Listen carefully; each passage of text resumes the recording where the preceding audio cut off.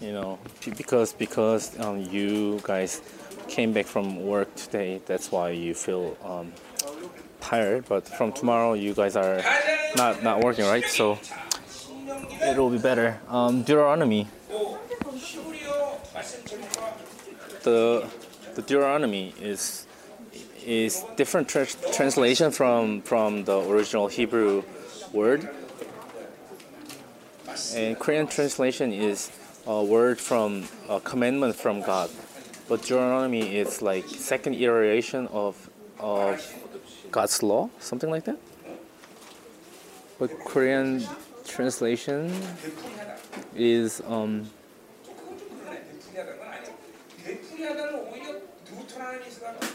yeah, the meaning of Deuteronomy is re-mentioning or reiterating, something like that. But this came from the Septuagint, and usually Hebrew books, they make the first word of the book as its title, and it says in Hebrew it's the word of God, and he says. And the commandment is the most important word in Deuteronomy, and if we listen to this sermon of Deuteronomy well, then all our issues of unbelief and rebellion will disappear, and we will be able to listen to his law and commandment without any hindrance.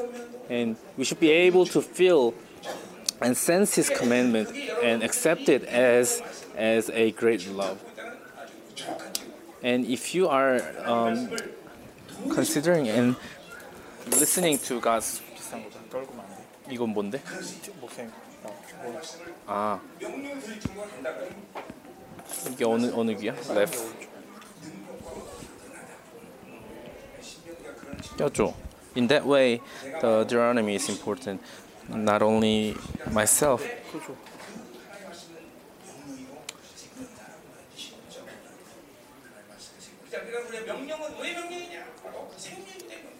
And why is this commandment? Because it's life.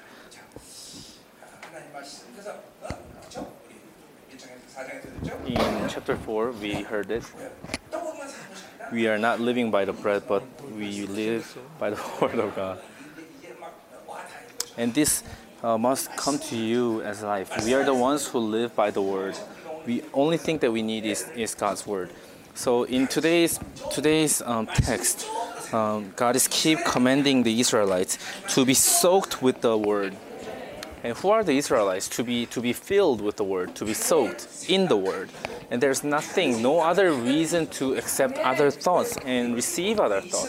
Why? Because we are Israelites, and because we are the beings of new covenants, and our life is laid upon our spirit. And we have been recreated as a new creation. And from chapter 1 to 4, it tells the reason why Israelites wandered in the wilderness. And Deuteronomy can be divided into three parts. Moses speaking his last sermon and explaining how Israelites went through all this procedure of wilderness. And from chapter 6 comes the second part of his sermon, and later on appears his last sermon. And from chapter 5 to 22, chapter 22, it only describes the law, and it's a boring part, right?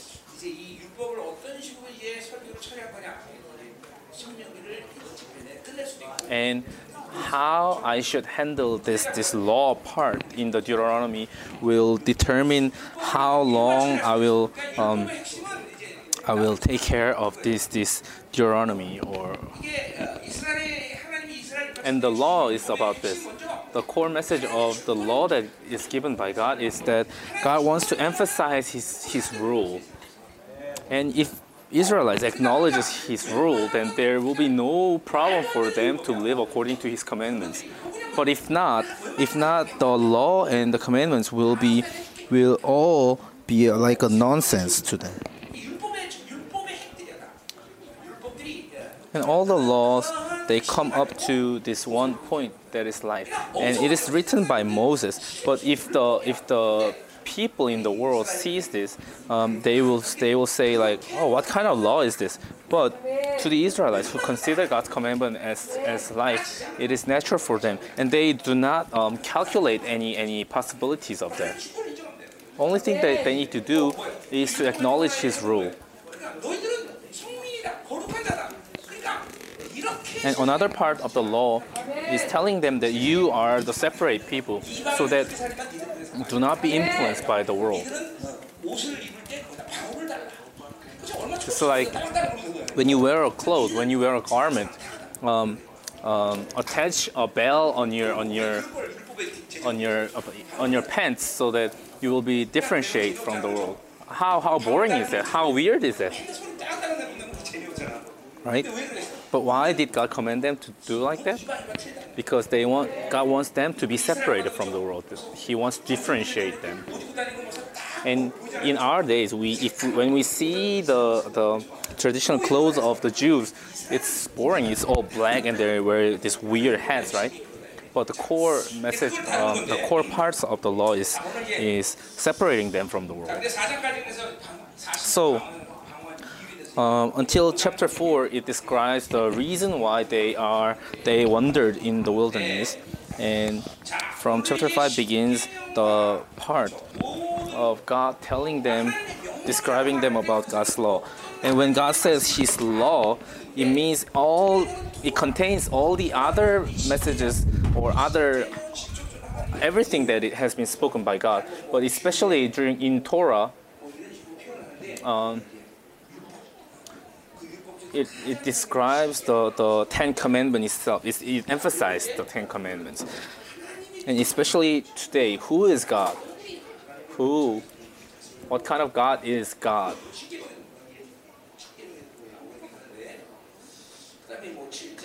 And in chapter 7 appears the result of obedience and disobedience.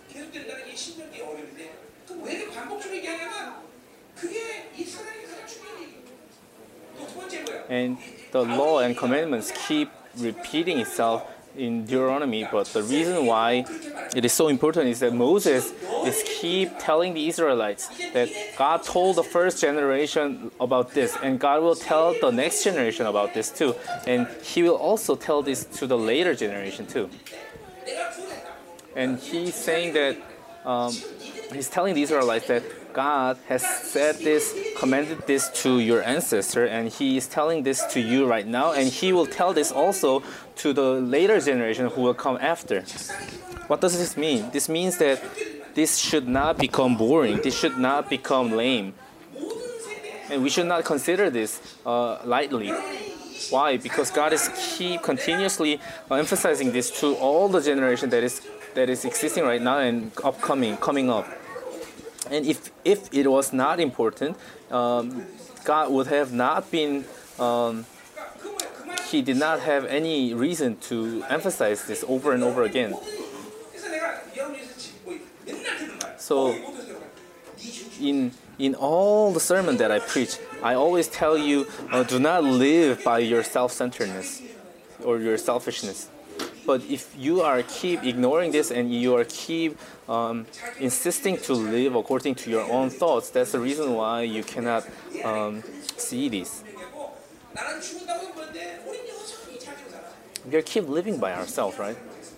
That's the reason why our life ends up in this very pitiful life. Now it's time for us to live by God-centered life. And we can even say this is everything about our spiritual life. If you are dead, all the other issues will not become problematic to you, right? Apostle Paul, he said, bearing the death of Christ it is to reveal the life of Jesus Christ through me. So if we die to ourselves, we will be able to show and reveal the life of resurrection. And because we fail to solve this problem, solve this issue, that's the reason why we are always being manipulated by the world and the enemies, and keep being concentrated on ourselves and keep being bound.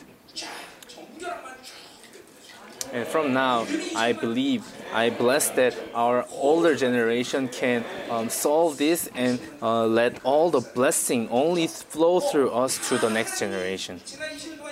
And last 20 years, especially last 3 years during COVID situation, God prepared our church members many things, nearly everything.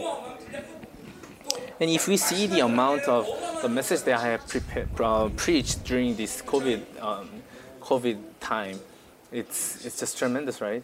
All the conferences. And God has done many amazing things, and everything is prepared, and everything must be done soon.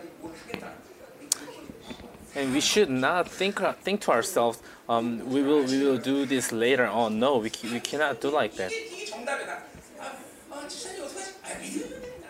And after today, all our life should be to go to faith. It should go to conclusion of faith. I will not explain everything in chapter 5, but let's begin.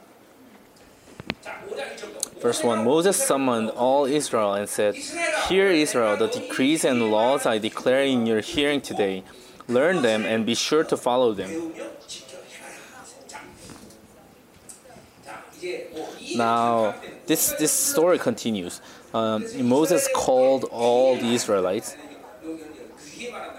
and in Korean translation it says Moses is telling the Israelites in their eyes. And what's the reason why? He wants them to hear and learn, hear the decrees and the laws. And this word Shema in Hebrew, it means to listen and to react and to take an action afterward to what they hear. And to listen is Shema, and the verb to do asa, it follows afterward. So if you hear, then it is your natural reaction to obey and follow that commandment. And it is natural for children of God, whenever they listen to the word of God, it is natural for them to react and do according to what they have been told. And in New Testament comes the word ergon, which is to work. But in our life does not lays upon our action, but we can see it is because of the faith that determines the action.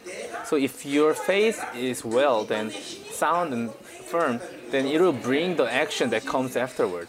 This is what we are experiencing right now. So always, if you emphasize action without faith, then it will become religion, it will become legalism. So if you do not have any faith, you should not take any action. And taking an action without faith, it is humanism. It is the face of people, right?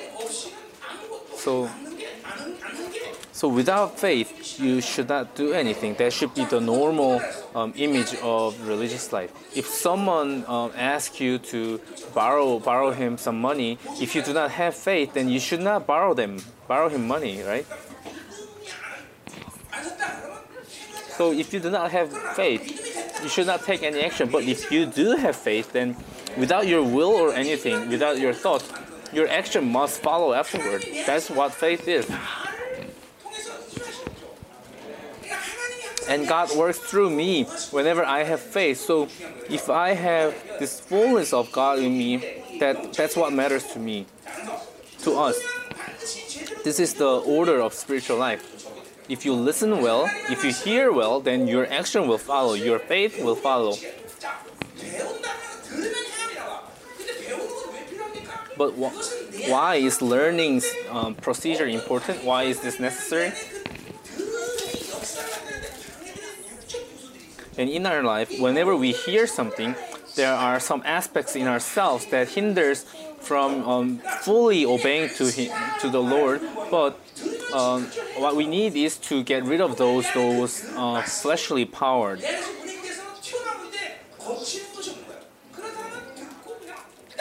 And those people who do not have any force that hinders this action and disobedience in you, then it is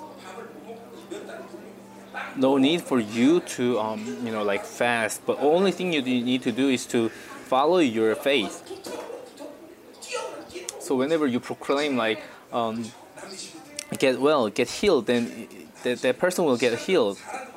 In Southern America conference, there were many people who got healed, and I commanded them to jump, and they jumped and they ran whenever I commanded them to run. And in Costa Rica conference, we had this one slogan, what's called like one shot. Everything was done only in one try. But anyways, the focus is on to listen, to hear, and to obey, to react. So our faith determines all our action that comes afterward. And you guys are witnessing this, right? This is Tabar. To say, verse 2, the Lord our God made a covenant with us at Horeb. So if you believe, the reaction comes afterward, and it should reveal the manifestation of the faith.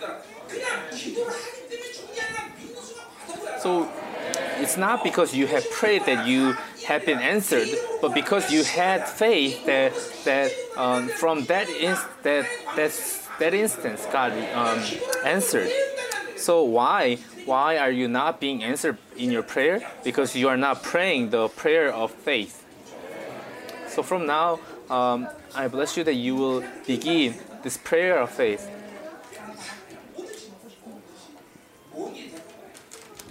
Whatever that is, God will begin to open all those things to us, right? And I'm expecting from where God will bring this money for our construction.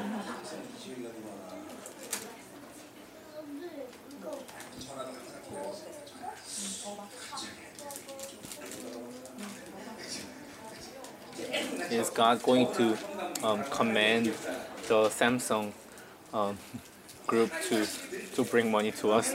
But that's the characteristic of God's work. It's such a nonsense, but He always allows us to experience His work. And this term, to hear and to react, it continues in Deuteronomy. So if you hear the word well, then it's natural for you to react and obey.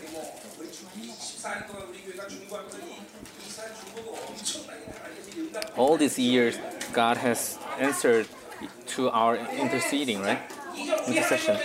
Verse 2, the Lord our God made a covenant with us at Horeb. In verse 3, it was not with our ancestors that the Lord made this covenant, but with us. And in Mount Sinai, God made a covenant with the ancestors of the Israelites. But what's the covenant that Moses is talking here? He's emphasizing these characteristics of God who is eternally present. He's not saying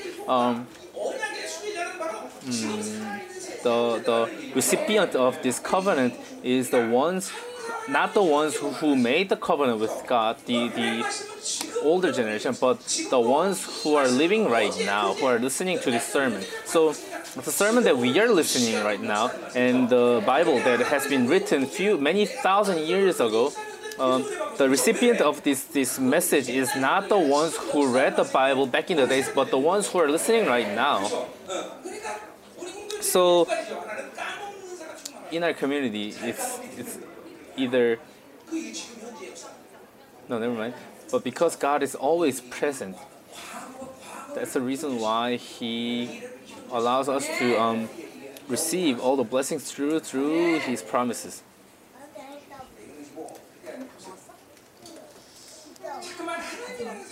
So, as you live with God continuously, the way of your action or way that you speak, it will no longer become like talking about your past.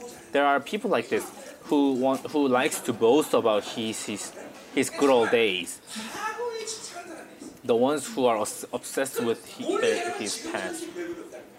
What does that mean? That means that you are nothing right now. You keep talking about your good old days, and there are someone who likes to talk about the future.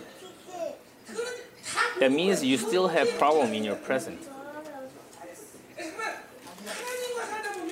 But if you continue to live with God, then your language and your action and the way of your thought, it will be centered in the present. Why? Because this present God who is keep approaching to me, is keep talking to me that I am being influenced by Him. So our past, our future will no longer be problem to us. And this should be clear, this should be obvious. The ones who have lots of spiritual hurts and wounds, their tendency is easy to focus on their past. But what they should feel and concentrate about is the present right now. I'm not saying that we should ignore our past and our future, but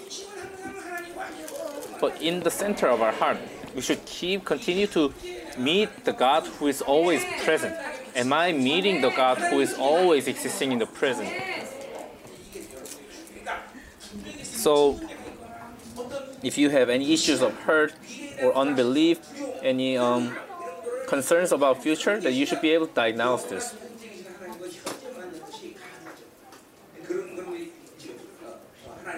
If you have these issues, it is not possible for you to meet God at the present. So Moses is saying that God made a covenant with this new generation. This generation did not make a covenant with God in Mount Sinai, and the ones who are listening to this sermon right now did not make a covenant, but if they receive and accept this covenant by faith, then they will become this recipient of covenants. We are not the ones who received salvation 2,000 years ago, but why can we receive this salvation? It's because God transcends from time, and He has made this event of salvation from the cross. He made it to be present, and because He is always present, that event of salvation became present to us. This is very important, because this is not a theory, but our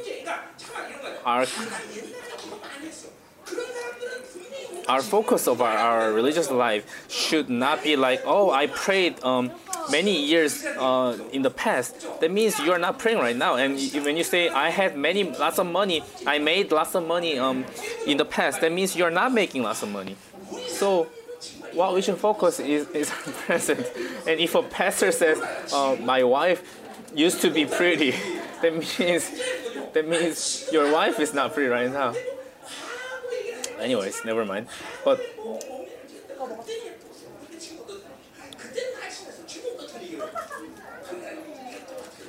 so it's the same. If you are keep thinking back and say, oh, the past was better, that means Proverbs says it's an evil to say that the past was better. God is the one who is keep renewing everything. And how do you have any moment to talk about the past?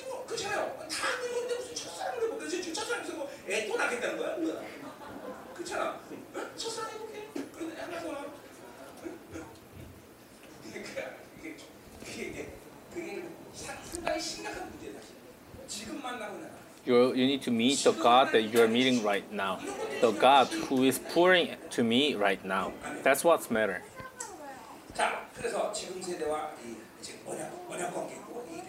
So Moses is saying that this new generation is children of God and people of God.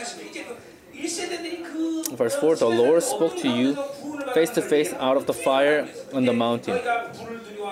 At that time, I stood between the Lord and you to declare to you the word of God, of the Lord, because you were afraid of fire and did not go out to the mountain. And he said, but here, because they were not able to meet God who is fearful, God only was able to tell directly to Moses, so that Moses can be a mediator between God and Israelites. And the reason why Moses became a mediator is because Israelites were afraid of God. When we look at book of Hebrews, Jesus became a intercessor of the new covenant between us and God. What does it mean? It means that God guarantees our identity as a new creation, and we are the ones who have been promised by His new covenant. And who are this mediator? Who is Jesus?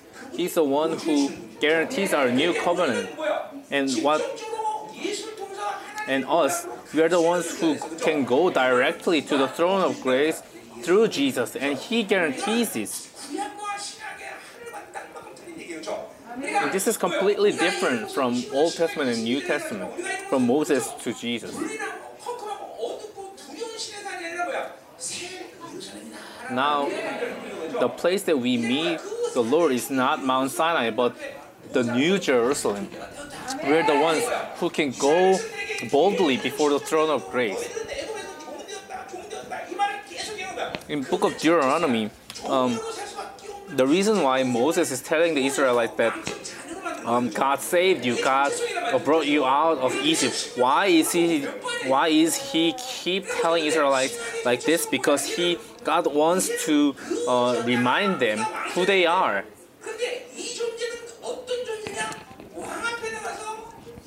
And when we say that we are princes, what does it mean? It means we are the ones who have given this qualification by Jesus Christ, who guarantees us to go before the throne of grace. And Jesus is telling God and asking God to receive us.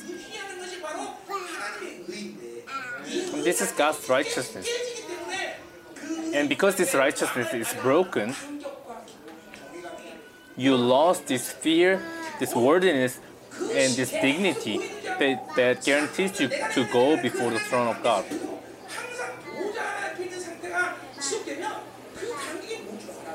And if you sustain this status of receiving this worthiness and this identity to go before the throne of God, then you will soon realize what it means to become children of God.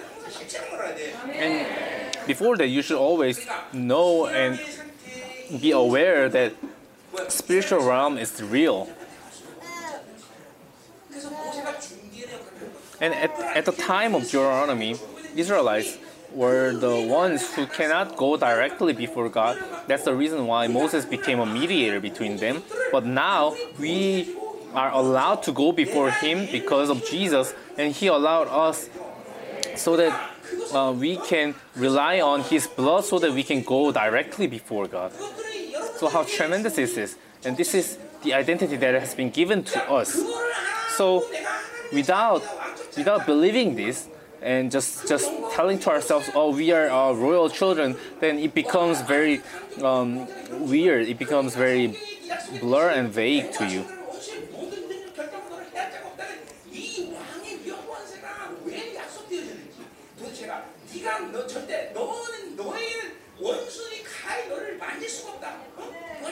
And the promise that tells us that no enemy can even touch you because you are the children of God. The reason why you can believe this is because you are meeting the Lord continuously. So do not consider this matter of identity lightly. Reason why Moses keeps emphasized to the Israelites about who they are is because it's so important. And because they failed to believe this, they were not able to go into the promised land.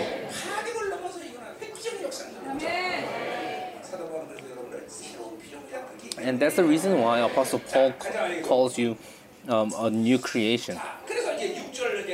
Verse 6, I'm the Lord your God who brought you out of Egypt, out of the land of slavery. And God just continuously, even he's like, it seems like he's boasting, as if he's just boasting to us. But it's not like that. He's keep telling us, reminding the Israelites who they are. And myself, my life before knowing Jesus and after knowing Jesus were completely different. And the story of Deuteronomy is very real to me, in telling them that God has brought them out of their slavery.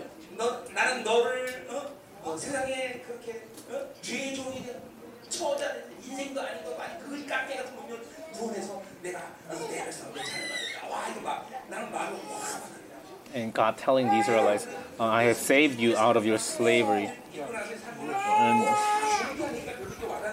And maybe because you guys lived a life, a worthy life before believing in Jesus, and after believing in Jesus, your life is no different. That's why you are not feeling this very amazing. But the issue of our religious life is I'm a good man type of person. The one who consider yourself a nice person, you cannot sense or feel and experience this amazement of salvation to its very best. It is even better for the ones who lived a very pitiful life before believing Jesus to experience this amazement of salvation.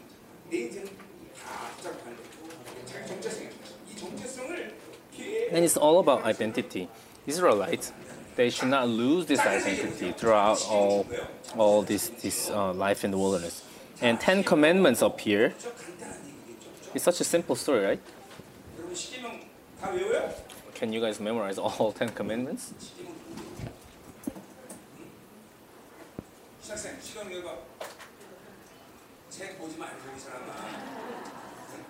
You seminary student, memorize all 10 commandments. You fail. Let's look at the first commandment. You shall have no other gods before me. What does this mean? In chapter 6, verse 4, where it says, the Lord our God, the Lord is one. It means He is the only God. Here appears other gods, and it means that there can be no other Elohim that exists before us. So here, in this one verse, it explains to us that we should live only by God. And when they were saved, when Israelites were saved, they received this life came out of the universe.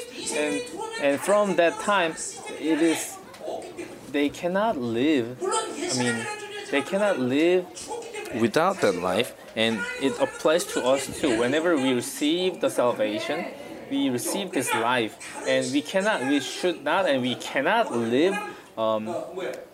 relying on other life than this. And in all our characters, in all our personalities, God is the only God. So we should not consider other things as our Elohim. Difficult, right? It's not about considering something as idol, but it's matter of all our beings not treating others as God. In New Testament, it's like a prophecy in New Testament of emphasizing the death of the old self. Let's say money becomes Elohim to you, that will make the money a person, and it will make become an idol to you, and it will become an Elohim to you.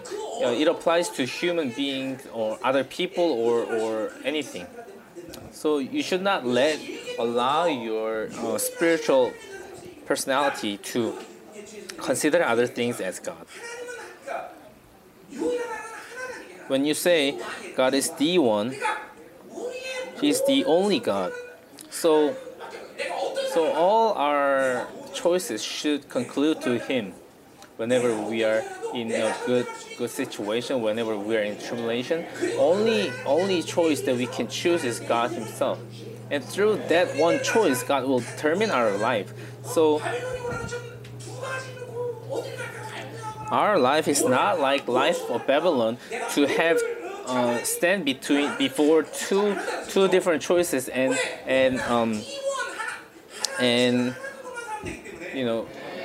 think to ourselves, what should I choose? What should I choose? And all the worries and concerns, it's all the matter of a struggle.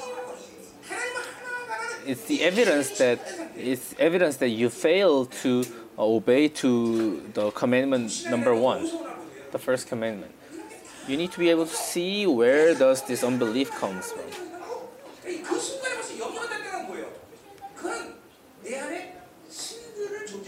Whenever you have any worries, it means that you allow other gods to exist in you. If you make money, you need to beat other people. You just keep acknowledging other gods. It's not like this is spiritually right? You only should be able to live by the only God.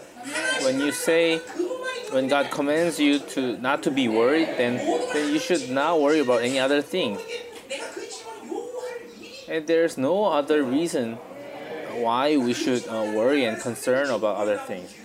The reason why it appears in the Bible, do not worry 365 times, is because you have no reason to worry about, because you only consider God as your Elohim.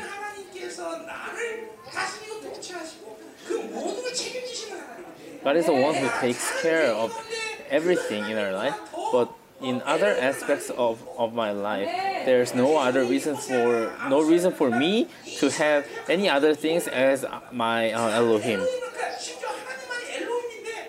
And even Israelites, they call God Elohim, but they also call Baal Elohim, and they call other authorities Elohim. So look, what does David says? He said, relying on the Lord is my strength. It means that David acknowledges and he agrees that God is the only God. So the principle of his existence is that to acknowledge Him as the only God. In the life of Babylon, because you have been influenced by Babylon, you are keep acknowledging other things as God.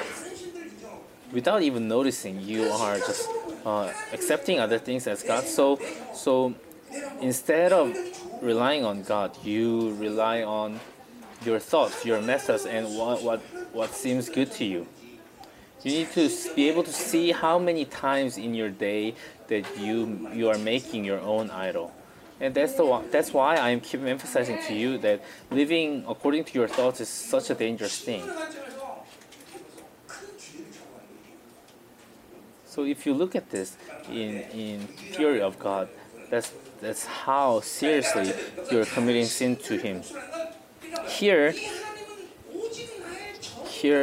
gods. The reason why it's written in plural is because God Himself only should be my power, my channel, and my decision. In this one commandment, it consists all the acknowledgement of God as a King, as my Lord. And acknowledging this is the focus of the faith. This is existential faith. Without this, it is impossible for you to have faith and live by faith. So,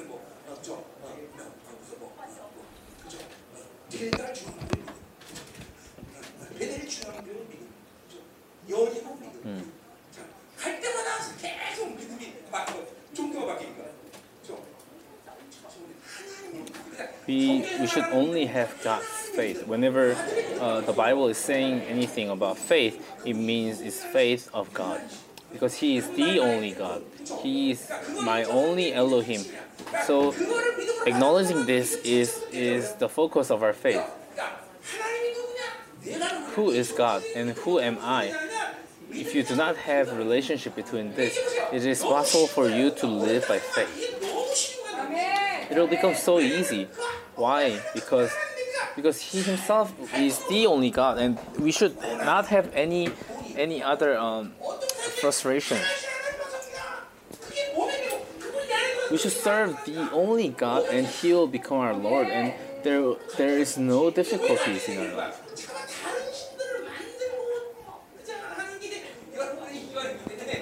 And because you became so you got used to having other things as your God so well, then that's the reason why you are experiencing these difficulties in your life, relying on people, relying on money. This is all procedures of having other gods. So when you confess that God Himself is the only Elohim in my life, then you have no struggles, no frustrations. From here comes the faith. Are you experiencing the faith? You have this many mission organizations faith, many like other faiths, right? Whenever you move to different places, you have different faith of that organization, different faith of that group. Why? Because you do not understand this core message. Only thing you should have is that He Himself is my Elohim. So wherever you go, you build everything upon this faith. Second commandment: you shall not make for yourself an image in the form of anything in heaven above, or on the earth beneath, or in the waters below. So idol itself is making your greed as your idol, your desire. And Israelites, even they formed a golden calf and they called it God. So it does not matter whether it's a calf, whether it's a Baal. If it's beneficial for you, then you just call that God. So image itself is a definition. Image is definition of your desire. And if you consider the money as your everything, then you will pour your desire into that, and you will define your greed into that image. So if you do not kill, if you do not die to your desire, and it is inevitable for you to build an image of your own desire. Look at Baal. God is the one who if you consider God as treat God as a God who should give you only the benefits, then you are making God, you're defining God into your own thoughts. This is image.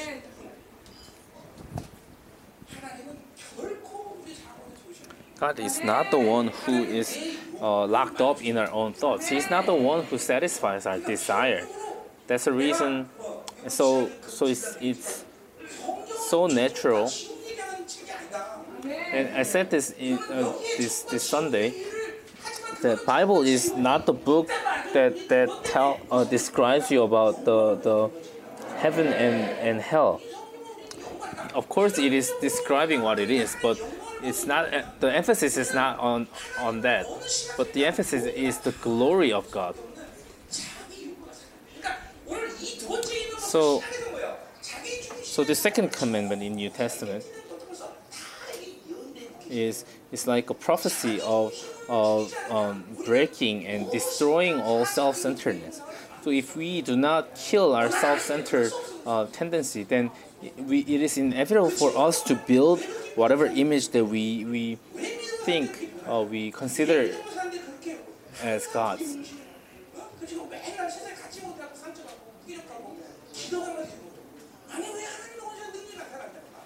What's the reason why you do not show any power and authority of God through you?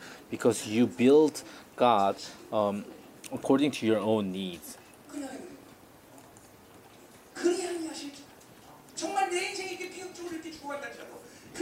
And even if God does not answer, you should still be able to confess that He is the only God. This should be a natural image of God who lives according to God. So, because He gives me something, because He satisfies me, that's not the reason why we call Him God, but because He shows His glory to His children. And whenever we receive salvation, in some way we have seen His glory and we have received His glory, right? So the ones who surely have His glory in you, living by Him and living with Him is so natural. And because He met us, because He allowed us to live like that, that's the reason why we are the Israelites. And so the Bible is the book that describes about the people who should live that gloriously. And because He made us His dwelling place, that's the reason why we can live like that. So this identity is this important. I am Israelite. I met God like that, and He indwells in me. So, verse 8, do not make inform of anything. It means that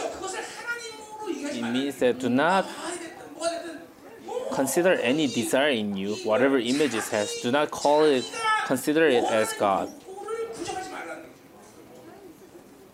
So do not define your desire. And do not make God as God who satisfies your desire. Who is our God? He is glory. He is holy. You should be able to confess like this. He is holy. He is glory. Verse 9. You shall not bow down to them or worship them. It means, conversely, it means whenever we build an idol and whenever we form an image of our desire, it is inevitable for us to go before that and bow down before that and worship that. This is an order. So whenever the desire becomes your idol, we naturally goes before that and serve that. That's the reason why these days people go before money and go before their cell phones and bow down before that. It's the order.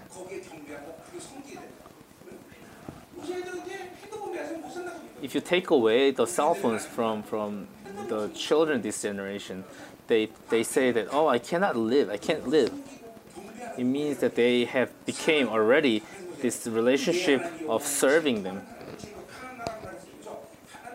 Verse 9, for I, the Lord your God, am a jealous God. Jealous, it means in Hebrew word is kanna, which means to be jealous about.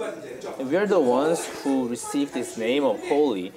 And the characteristic of holiness can be only given to the Lord. It cannot even be given to the angels. But but God gave us this characteristic of holiness, right? So we should put all our life to secure this. And even Jesus,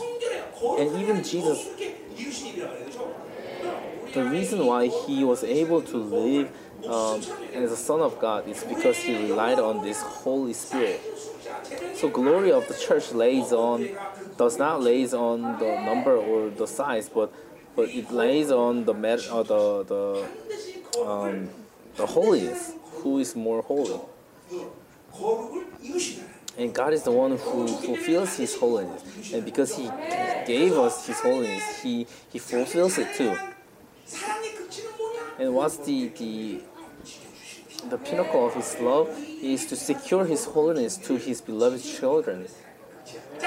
So whenever Israelites lose the holiness, what does God do? He will take away the life of the Israelites. He does not leave them in the world to live luxuriously and live according to what they want. No, it's even more glorious for God to take away their lives. And in terms of eternity, God is keep ruling us, and the human beings can only live like 100 years, 120 years.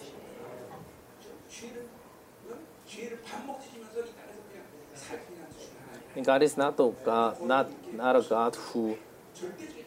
God who just lets us commit all the sins every day and live well on this life.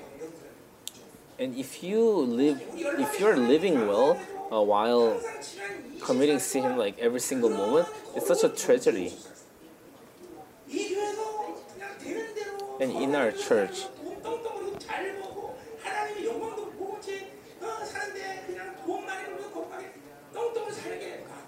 He did not leave anyone to just live well in the world who comes to our church. And He surely has this standard of holiness.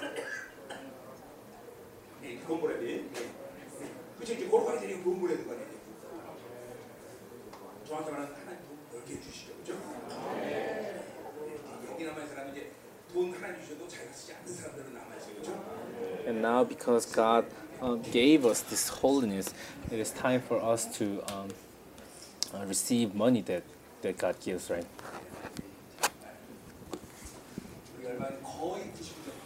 And nearly all our church members are the ones who can talk about this glory with me.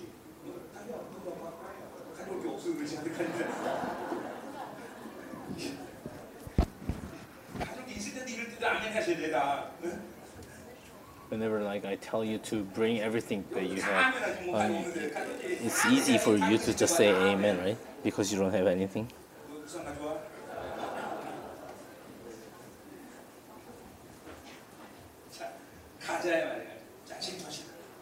A jealous God. So in the perspective of the flesh, being jealous is such a fearful thing, right? God being jealous. But if you look at it spiritually, and you should be able to feel this amazement.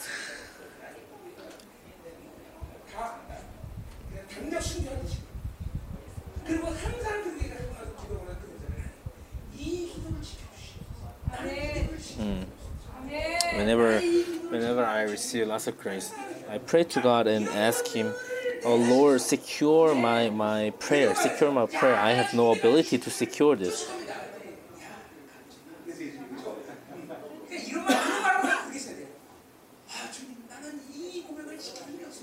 And whenever Peter confessed before Jesus, he was too proud, and he should have confessed before Jesus, "Oh Lord, secure my prayer because I don't have any ability." But God is the one who secures our dignity because we are Israelites. And verse 9, later part of verse 9, punishing the children for the sin of the parents to the third and fourth generation of those who hate me. So So we are seeing this right now, right?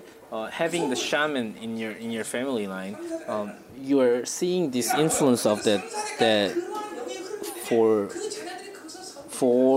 3 to 4 generations, right? And because this spirit is keep flowing in the family line, that's the reason why you cannot help but being influenced by that spiritual influence.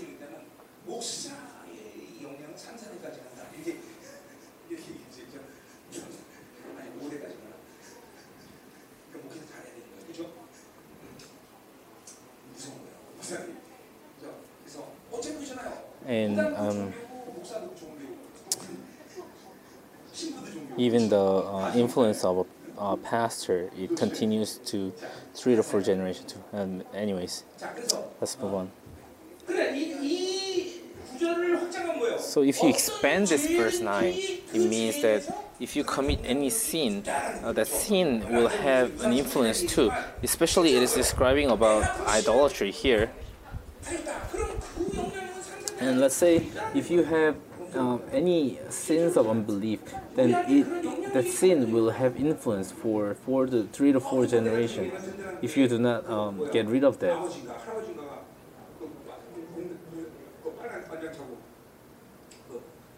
In Dindenhan Church, there was this one person who had a grandfather who used to work as a social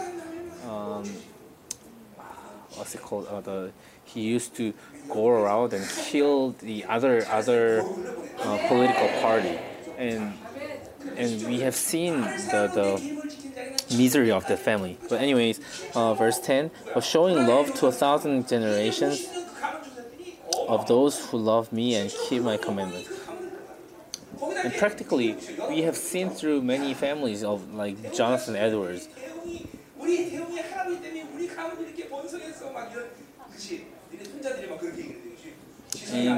And you, brother, through you, your son and your grandson should be able to confess that, oh, because of my grandfather, our family was blessed, is blessed.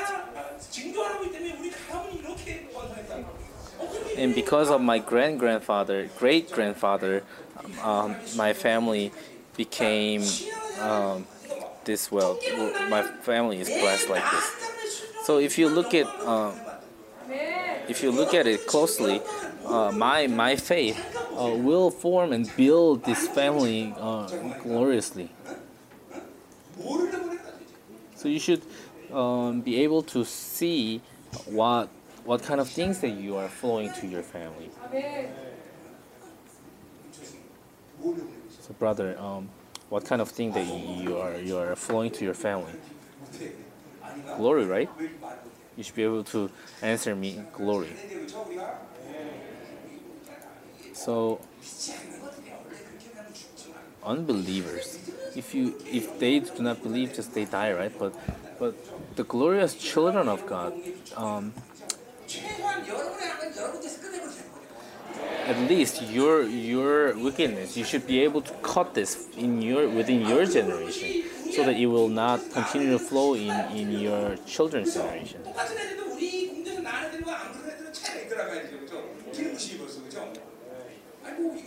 And even our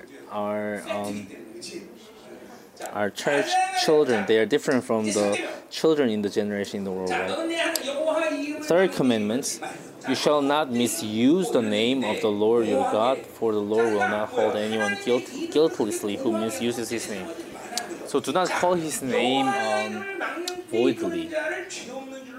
For the Lord will not hold anyone guiltless. It means that the ones who misuse his name is guilty.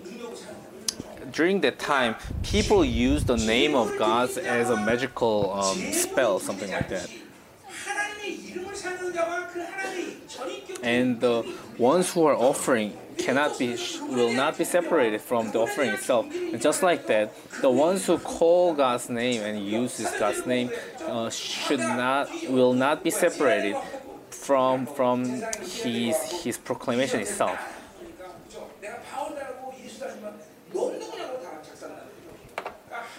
So So you should have the devotion, the faith to use that name. So you should not consider that worthiness lightly. In His name, we are doing everything, right? The fourth commandment: observe the Sabbath day by keeping it holy. The fourth commandment is about Sabbath and keep it holy. So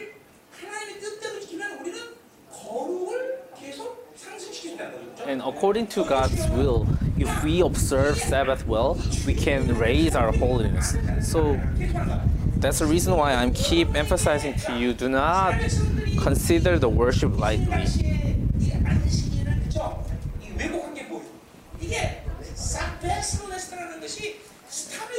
And Sabbath rest is not the meaning, it does not have meaning of stopping, but it has resting, the meaning of resting.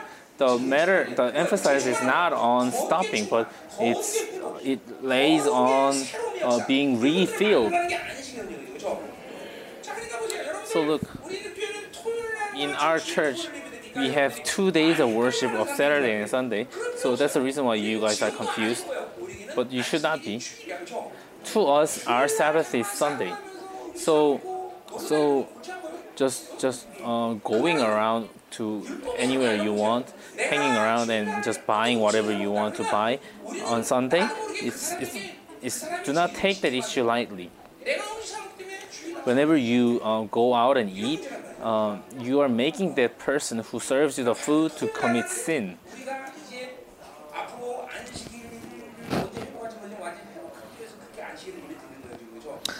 The reason why we are having the Saturday worship too is because we want to restore the Sabbath in the future, but right now our Sabbath is Sunday, so do not consider that lightly.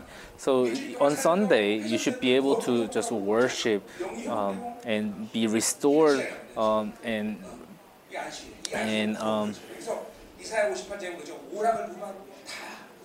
have communication with your fellow church members. And in the world, there are some churches who have early morning church service and they go out to play golf and they go out fishing. It should not be like that. And it's all about resting. You should have rest spiritually. Verse 13, 6 days you shall labor and do all your work. Here, do all your work, it means be diligent in all your work by the power of God and relying on Him. 14, but the seventh day is a Sabbath to the Lord your God. On it you shall not do any work, neither you, nor your son or daughter, nor your male or female servant, nor your ox, your donkey, or any of your animals, nor any foreigner residing in your town, so that your male or female servants may rest as you do. So everyone who resides within your boundaries should rest. Whenever God rests, verse 15, remember that you were slaves in Egypt and that the Lord your God brought you out of there with a mighty hand and an outstretched arm. Therefore the Lord your God has commanded you to observe the Sabbath day. Now our identity changed. We are no longer the servants, right? We are real children. That's the reason why we should rest. If you do not obey the Sabbath, if you do not keep the Sabbath, it means that you are still a servant. If you live by Babylon, you should just strive to work hard, right? But we should not be like that because we have different identity now. We are children of God. 16. Honor your father and your mother, as the Lord your God has commanded you, so that you may live long and that it may go well with you in the land the Lord your God is giving you. And to the Israelites, the parents are the representative of God. And even if you damage your father's fame, then you are to be stoned even. So it's all about the order, about God's rule. So God wants to tell the Israelites to acknowledge His rule. and His order. It's all about His order. So acknowledging parents' dignity. And you shall not murder. You shall not commit adultery. And you shall not steal. You shall not give false testimonies. You shall not covet your neighbor's wife. All these are the evidence of ignoring God's dignity and God's order. And what's the characteristic of this generation?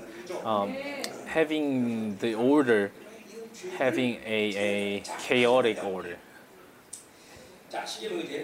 So 10 Commandments ends here. So look, verse 22. These are the commandments the Lord proclaimed in a loud voice to your whole assembly, there on the mountain from out of the fire, the cloud and the deep darkness. And He added nothing more than He wrote them on 2 stone tablets and gave them to me.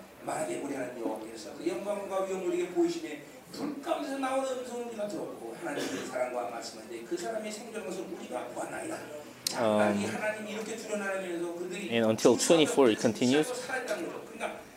And Israelites are saying, and Moses emphasized that this fearful God made a covenant with you, and you became His people. So do obey to His commandments.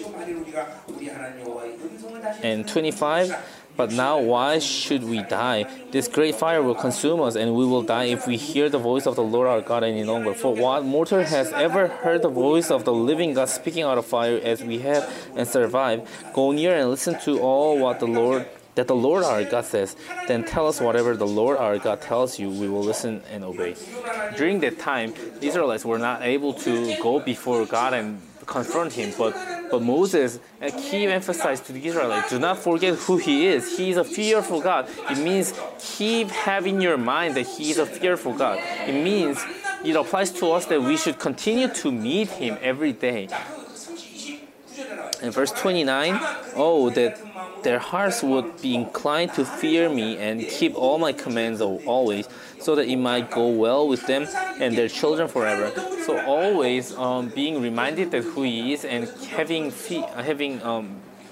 this wonder toward Him will lead them to have blessing. And this message continues numerous times in Deuteronomy. Do not forget who He is. Do not forget how fearful He is, and worship Him. This continues. And here determines all the blessings and curses of Israelites. And us, it's the same. To us, it's the same. Whenever we meet God, what determines our blessings and curse is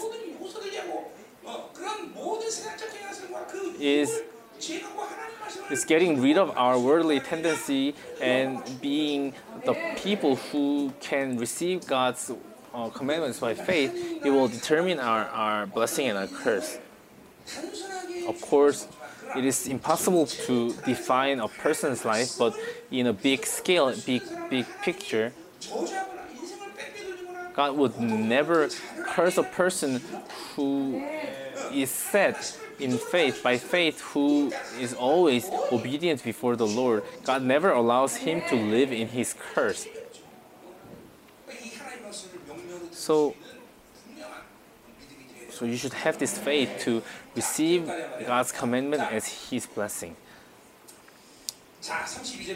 Verse 32, so be careful to do what the Lord your God has commanded you. Do not turn aside to the right or to the left. Walk in obedience to all that the Lord your God has commanded you, so that you may live and prosper and prolong your days in the land that you will possess. So keep being obedient before him, then you will live.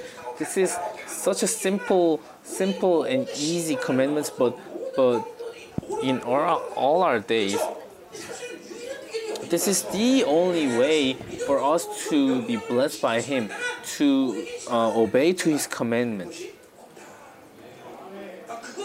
Whenever we obey to his all his commandments, nothing else will be our problem.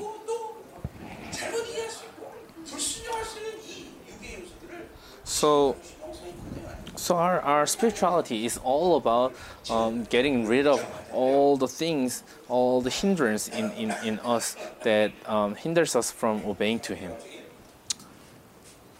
Chapter 6.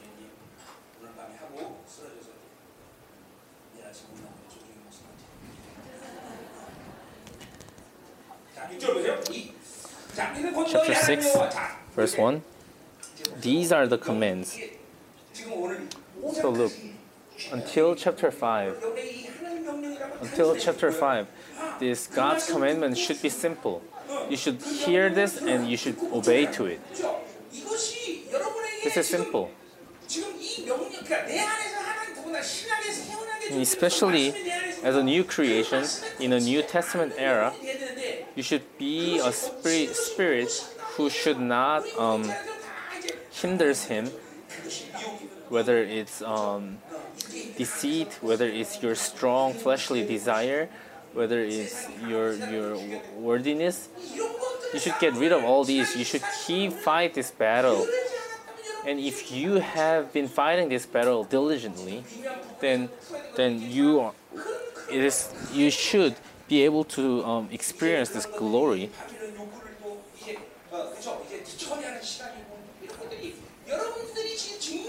And this should be the spiritual status that you should face right now.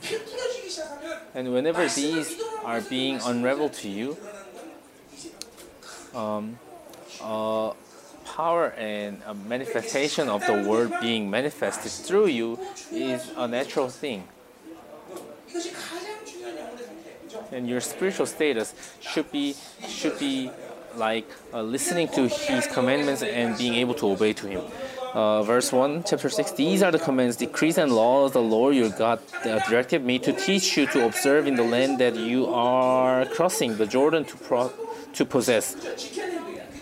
These are the laws that they should obey in order for them to go into the land of Canaan and to possess them. And in this land, we are to live according to His commandments. And it is always true that we are the ones who should obey to His commandments. Nothing of God that does not have the characteristics of eternity. Okay, let's say the money, does it have the characteristic of eternity? No, but whenever it's given to God, it has the characteristic of eternity.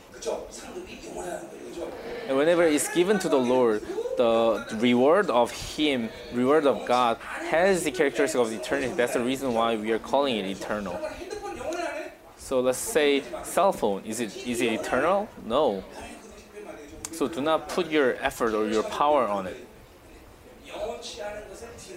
Do not ever deal with anything that is not eternal. Verse 2, so that you, your children, and their children after them may fear the Lord your God as long as you live by keeping all His decrees and commands that I give you. This continues.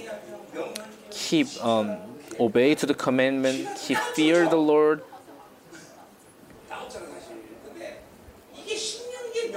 And this is the commandments of Deuteronomy. Listen and obey. First, you should open your ears so that you can listen and hear. And then when you have faith, the action will come naturally. If you believe, your action will follow after. Book of Romans and Jacob are never be separated. 3. Hear, O Israel, and be careful to obey so that it may go well with you and that you may increase greatly in a land flowing with milk and honey, just as the Lord, the God of your ancestors, promised you. And the fundamentals of the spirituality is to hear His voice and to go into the land of promise and be gloriously. And that's God's will, right? God's will is not upon making you go into the wilderness and wandering around for 40 years. But what God wants you to experience is to experience this life circulating relationship and experience His glory.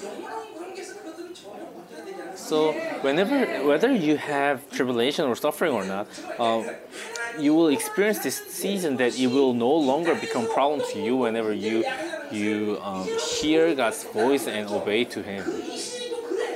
And this season has characteristics like this. If you do not have faith, you cannot live and you cannot rely on to whatever you have.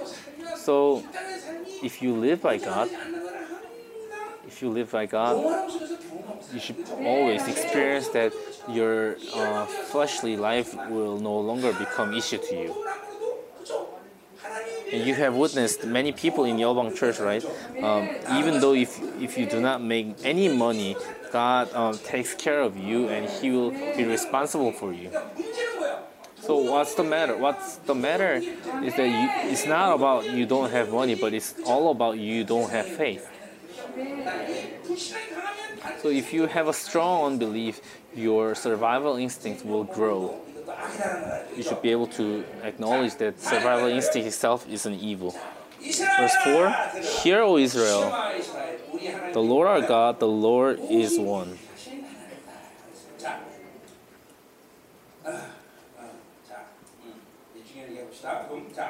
Let's go into a important message. Verse 4.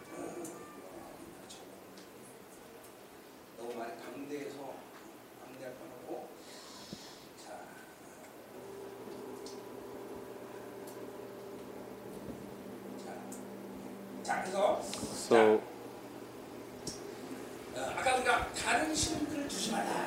you shall not have any other gods before me appeared 10 commandments, right? If you look at in Hebrews, it says Adonai Eloheinu Adonai Echad, which means Yahweh is our God, Yahweh is one.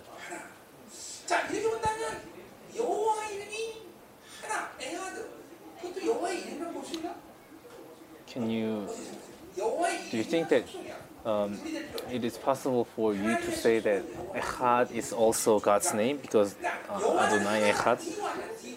But you can say it's characteristic of God. He is one. What does that mean? Is that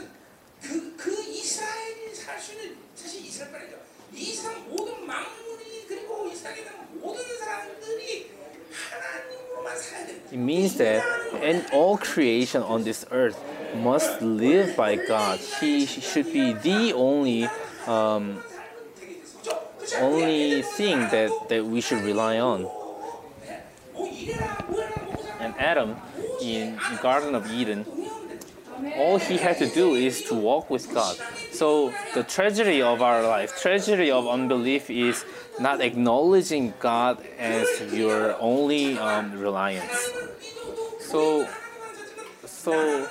even though you're calling God as your God, but if you're relying on to yourself and if you live according to yourself, then it means that you should have relationship with other things in this world too. But because He is the one, fundamentally, we are confessing that we are the ones who should not have any relationship with anything in Babylon. So people in Babylon, they are the ones who need to live by many other gods because whenever they need money, they have relationship with greed. Whenever they meet people, they have immorality. So they cannot help themselves but be attached with other gods too. And what's the issue of Israelites? Because God is the only God, but if they ignore that He's the only God, they fall into syncretism.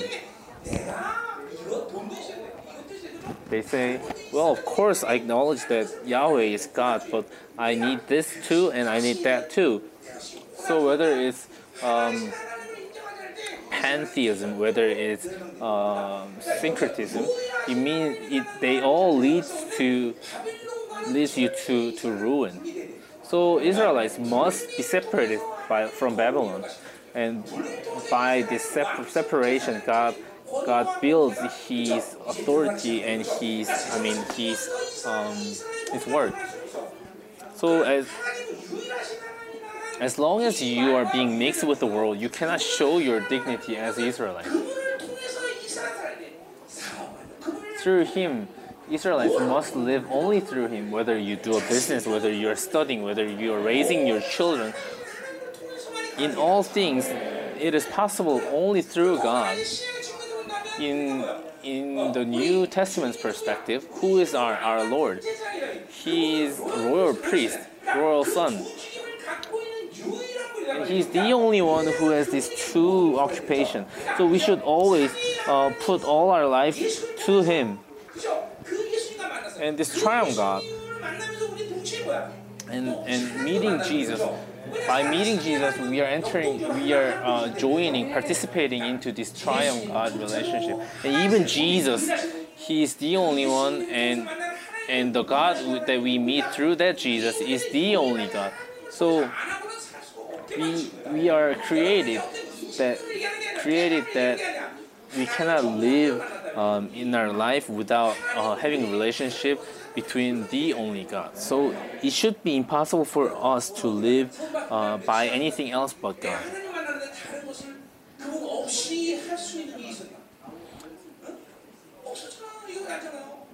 So look back into your days of salvation. Think that were you able to live by anything else but God? It was impossible for you to live by anything else but God, right? For my case, over 1 year, it was not possible for me to leave my house if God's presence was not with me.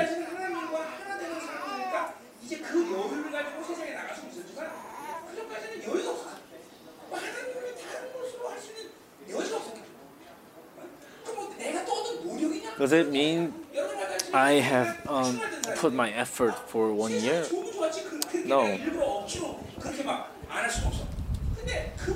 And you guys know that how much I loved the world before I met the Lord, right?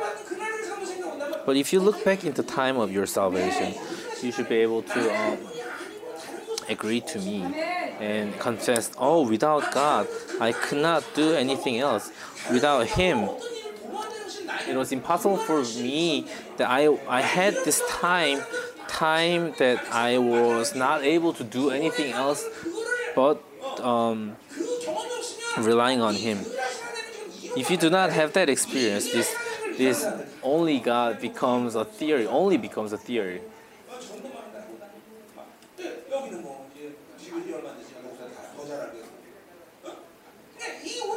So here, the only God is not a matter of theory.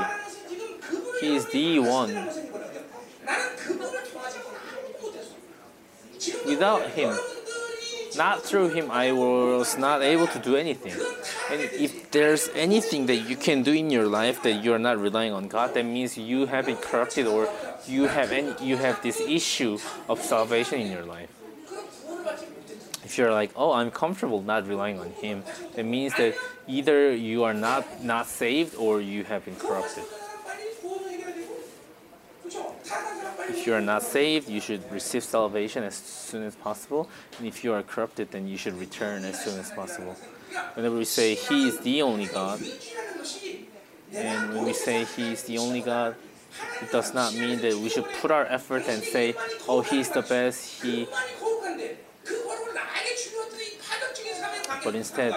but it is about living in the relationship of this holy God. And when God said He is holy and He has put His name in us, it means that He has put His holiness in me. And because I am His temple, and because He has put His holiness in me, that's the reason why all these dirty things in me just flew out from me. And those who are saved have this experience of Him coming in me and not being able to do anything else but relying on Him. To Israelites, outside of relying on God, it is impossible for them to do anything. And the focus of all the commandments, it is the greatest frame that telling them, without God, you cannot do anything else. Israelites, you should not do anything that I don't like. But look at the people in this generation. Whether it's whether God wants it or not, they just do it, right? In the church, even in the church, are they corrupted or have they mixed anything to the commandments? Whenever God comes into you, whenever they met Israelites in Mount Sinai, Israelites are the ones who cannot do anything by what they have. Whenever God's glory comes into children of God, children of God are the beings who cannot do anything without God's glory. This is characteristic of the life who has been saved. So God is He is the only God. That's the characteristic of Him. I'm not just telling you the theory. So among you guys, if you have received salvation, you understand so well what this is. Without Him, I cannot do anything else, right? I cannot go to the workplace. I cannot do.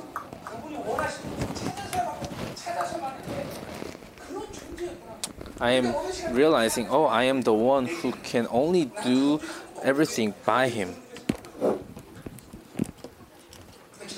So, among you guys, if you say, I have never thought in my life that I cannot live without God and I just live my life well, that means that you have not been saved. It's a clear evidence that you are not being saved. Going to church does not guarantee you the salvation. It does not mean that you are sitting here that you are being saved. And Elbang Church shows many evidence of salvation, but if you are truly being saved, it is not possible for you to not pray for like months. Is it possible for the ones who are being saved to watch TVs and dramas for like days and days? Is it possible for the ones who have salvation to hate one another and just living that relationship for many years? It's impossible, right? If you're being saved, if you have just a little conflict in your relationship, it is you can't help yourself but to go to the person and solve that issue, solve the conflict. When God's life comes in me, just like description of Paul being a new creation, you will easily understand what it means to be a new creation. So within this one verse, within this one phrase, we understand that we are the ones who must be separated from the world. In the world, if Israelites live like that, you just keep stack your possessions. But through Jesus and through God, we built this relationship that God is one. So what's the core message of sanctification and glorification? That means we should become the ones who can love only God. Verse 5, love the Lord your God with all your heart and with all your soul and with all your strength. And because He is the only God, what should we do? We should love the Lord. It means that we can love God only. We cannot love anything else. We have spouses, we have children, right? But whether it's your spouse, whether it's your children, it's a lie that you can love that person. If you do not have this loving relationship with God, it is impossible for you to love other people. Even your wife, even your spouse. It's been 30 years since I married, but we are still loving each other.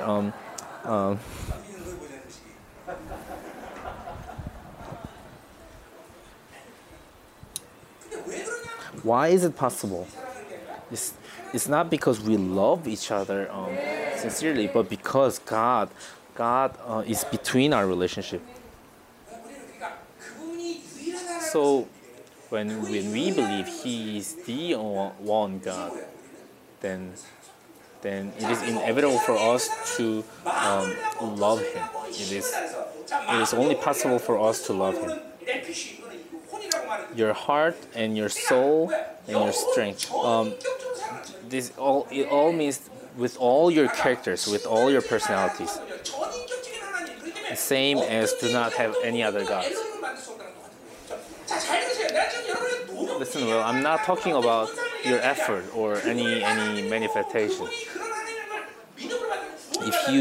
If you receive this by faith and if you receive this salvation, it means that you can live like that. What's the reason why you cannot live like that? It's because you have these bindings of the Spirit. But whenever Adam, just like Adam who has been created by God, the only thing that we need to do is to walk with Him. We cannot fulfill anything by our effort. With all your strength, it means to your best. You can, if you meet Him, you will experience so well that the only thing that we should put our effort is to love Him. And it is so natural whenever we experience Him coming into us, loving Him only.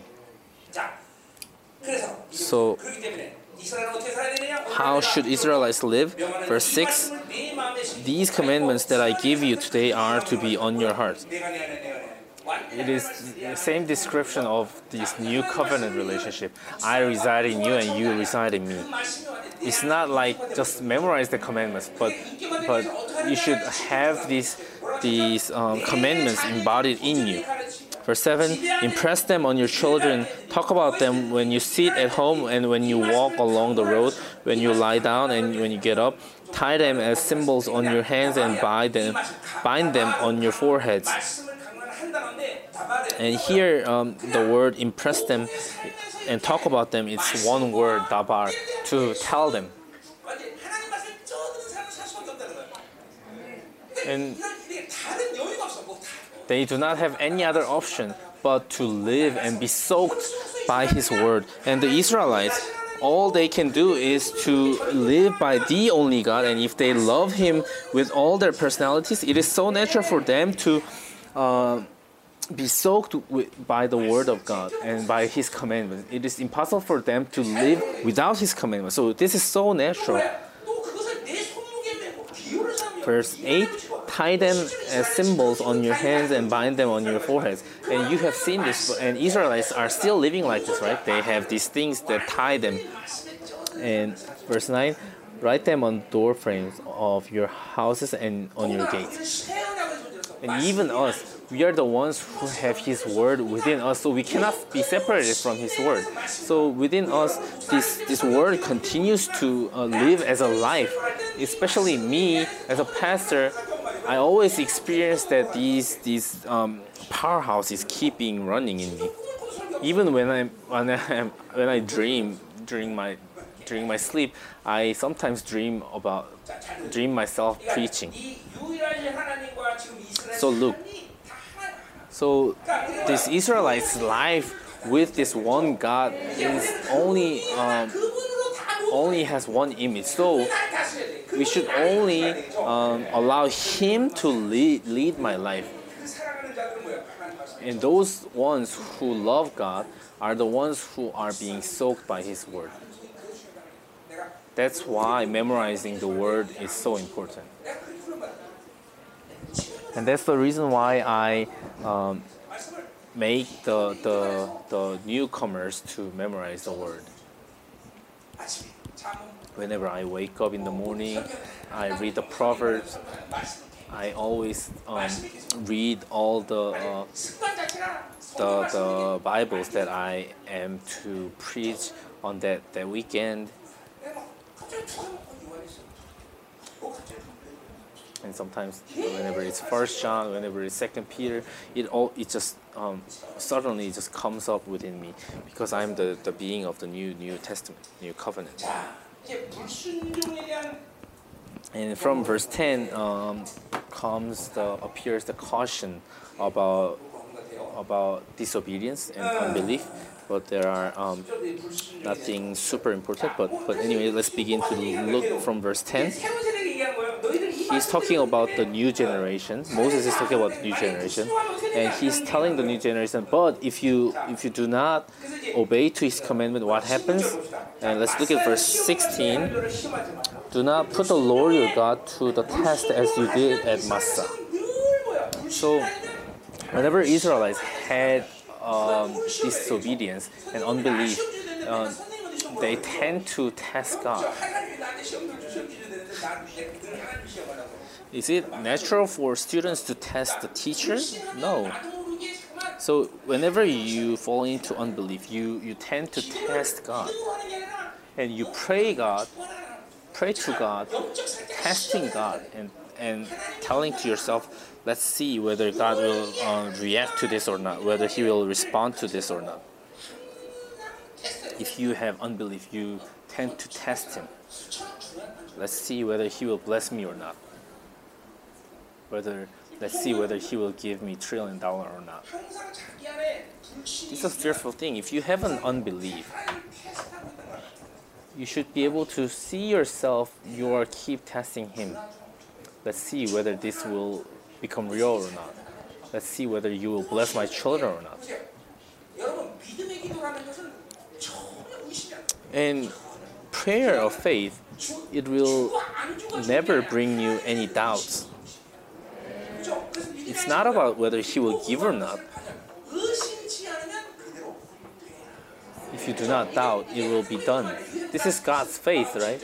Mark chapter 12. If you tell the mountain to be thrown to the sea, and if you do not have doubt about it, and it will be done. And if you have doubts, it means that you are testing God. And during the healing ministry, you should be able to proclaim without any doubts. If you have any doubts, will he heal? Then it's no good. You should not test Him.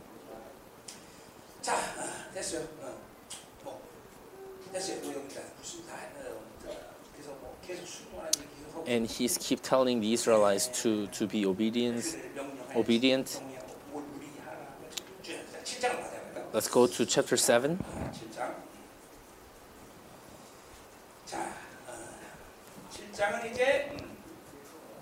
몇 장까지? Chapter 7 is about obedience and disobedience.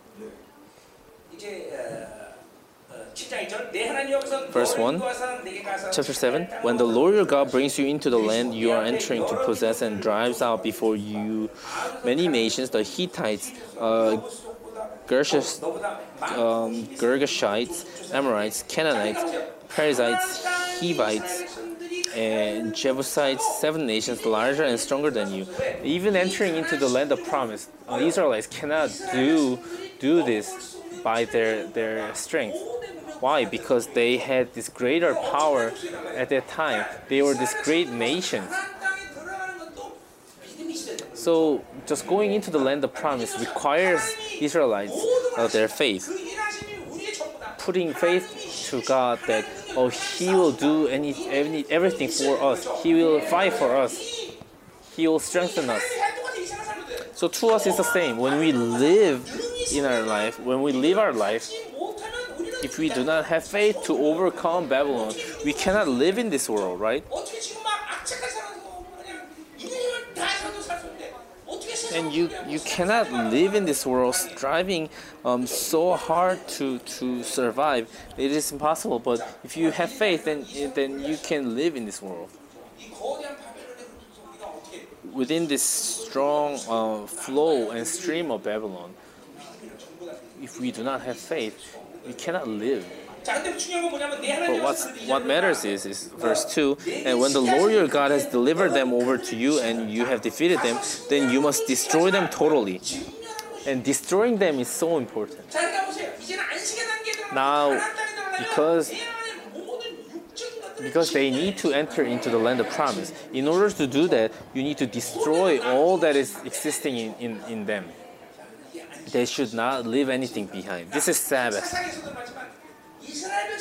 In Book of Judges, whenever Israelites disobeyed to the Lord and left all the other nations,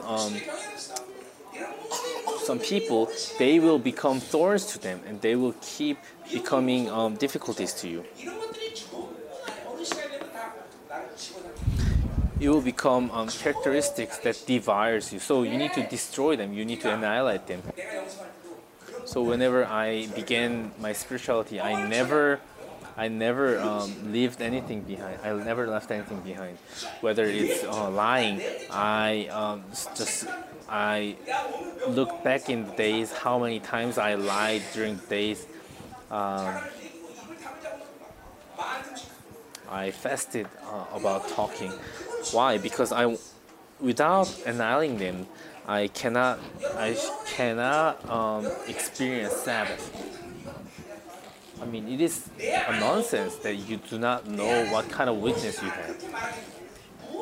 What kind of weakness in me made me say like that, do like that? You should be able to diagnose this. If you don't know this yet, then you should be able to know this. And if you know this, then you should be able to destroy them. Make every effort to go into the rest, Sabbath rest. Whether it's a fasting, whether it's just shouting out loud continuously, whether it's putting this mouth thing on your mouth. But anyways, verse 2, do not make, verse 3, do not intermarry with them. Do not give your daughters to their sons and take their daughters for your sons. For they will turn your children away from following me to serve other gods, and the Lord's anger will burn against you and will quickly destroy you. So do not have life relationship between them. This reappears in 2 Corinthians. Paul says, do not have relationship with unbelievers.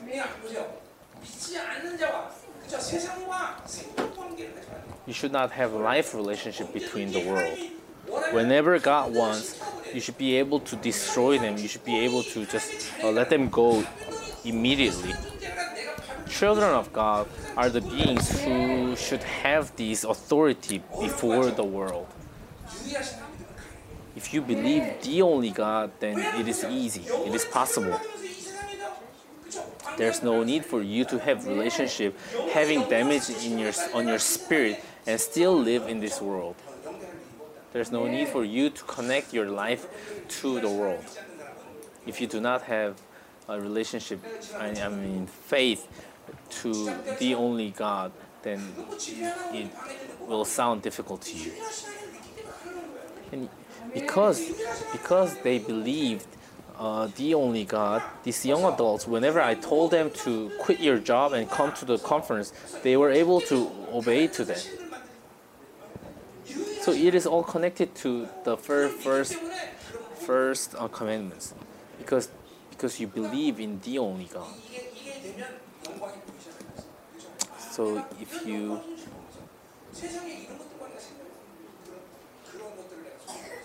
succeed to believe that, then you will begin to live gloriously like that.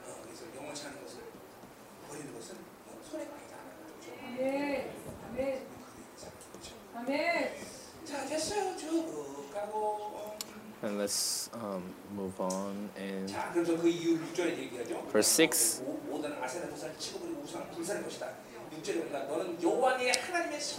For you are a people holy to the Lord your God. We are not only holy people, but we are a holy temple, and we are His dwelling place. That's the reason why we cannot be separated from this life relationship between Him. And the Lord your God has chosen you out of all the peoples on the face of the earth to be His people and His treasured possession. Because we are His people, He should take responsibility of us. And if you believe the only God, you should have this faith that, oh, God will take care of me. The world will not take care of me. Do you believe this? Verse 7, the Lord did not set His affection on you and choose you because you are more numerous than other peoples, but for you are the fewest of all people. And because we are the little ones, that's the reason why God chose us. We are the ones who can only rely on Him. In book of Micah appears the definition of the remnants, the ones who cannot live without relying on God. So our condition of victory is not upon what we have and what we know and what we do, but the condition of our victory is whether we are relying on God or not. So the experience that you have, the possession that you have, whether if that becomes your reliance, then it will become the condition of your defeat.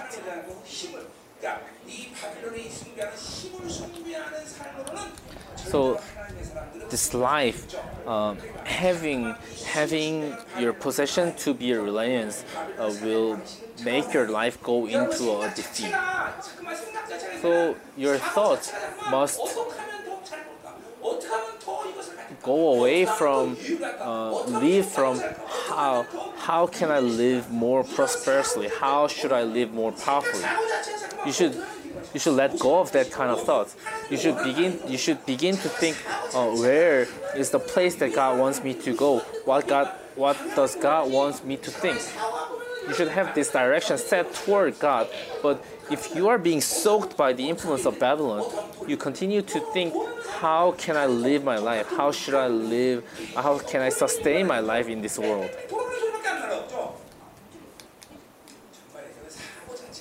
So your mindset, your thoughts, if you have this mindset soaked in Babylon, then you should be able to turn quickly to God. What does God wants me to think? What does God wants me to experience? You should have your mindset concentrated on Him, centered on Him. Then you will begin to be able to pray to Him. That kind of people who cannot rely on God, whether they pray, all we can hear from that people's prayer is their idol, their dravim, their household gods. Their prayer toward their household gods. So your mindset should set on the only God. Even your thoughts, even your plans, all your methods in your life should go through Him. And it's all connected to God is the one.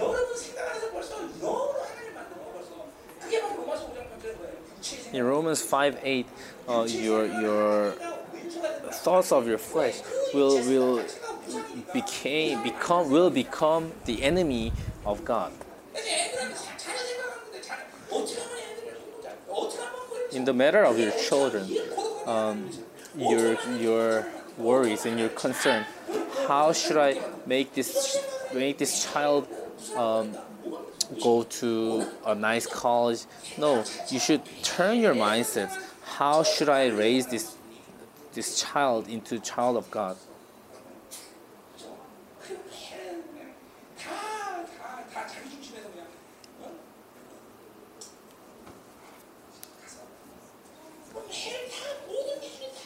And all your standards are so self-centered and so concentrated on Babylon. Even though you're talking about faith, you just calculate on all the conditions.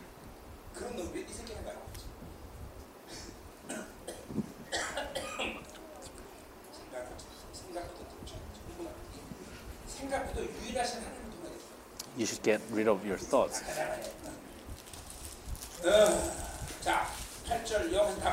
Verse 8, But it was because the Lord loved you and kept the oath He swore to your ancestors that He brought you out with a mighty hand and redeemed you from the land of slavery, from the power of Pharaoh, king of Egypt. And He's keep reminding them who they are. I have saved you. I have saved you from your slavery. So you should have this identity. Verse 9, know therefore that the Lord your God is God. He is the faithful God, keeping His covenant of love to 1,000 generations of those who love Him and keep His commandments.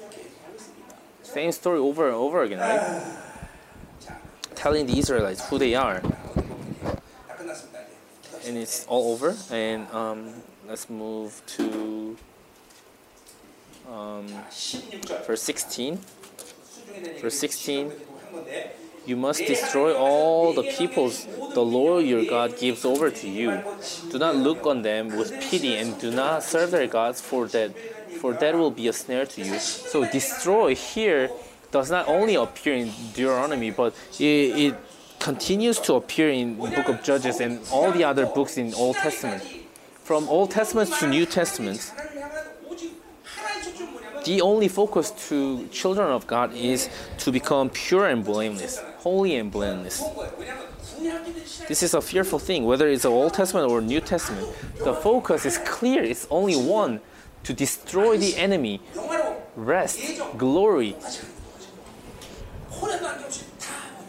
Do not leave anything behind and get rid of them. God is talking about glory. Bible is talking about glory. It's not talking about heaven and hell. And for the result of His grace, He's promising the Israelites, I have made you gloriously. I have made you holy. So destroy. And these pitiful people, Israelites, it is impossible for the Israelites to defeat the other nations in Canaan, but God is even telling them to just annihilate them.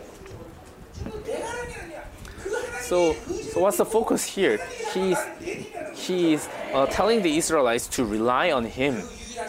And that only God indwells in us right now. So we should keep confirm this. He is indwelling in us and He is the only God. So our training of our life is nothing else. But we should always put our direction toward Him. We should set our thoughts on Him, not on what should I eat and what should I drink. How should I live a more prosperous life? How should I possess more? And it is so clear that kind of people cannot pray. And even if they say they are praying, it's only the action of religion. And because they are soaked to all the pleasure of the world, it is so natural, so clear that they cannot pray. And I always tell you, brothers who are working, even though you're working in your workplace, you should always desire for God's presence. Do not fall into your work, but keep ask for His presence and keep think and work within His presence. That's possible. And if you have been saved, you understand what that means. In book of Nehemiah,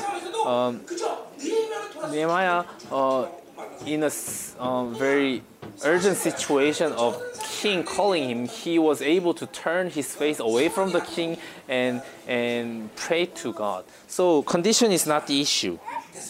So verse 17, you may say to yourselves, these nations are stronger than we are. How can we drive them out? But do not be afraid of them. Remember well what the Lord your God did to Pharaoh and to all Egypt. So do not forget how great God is.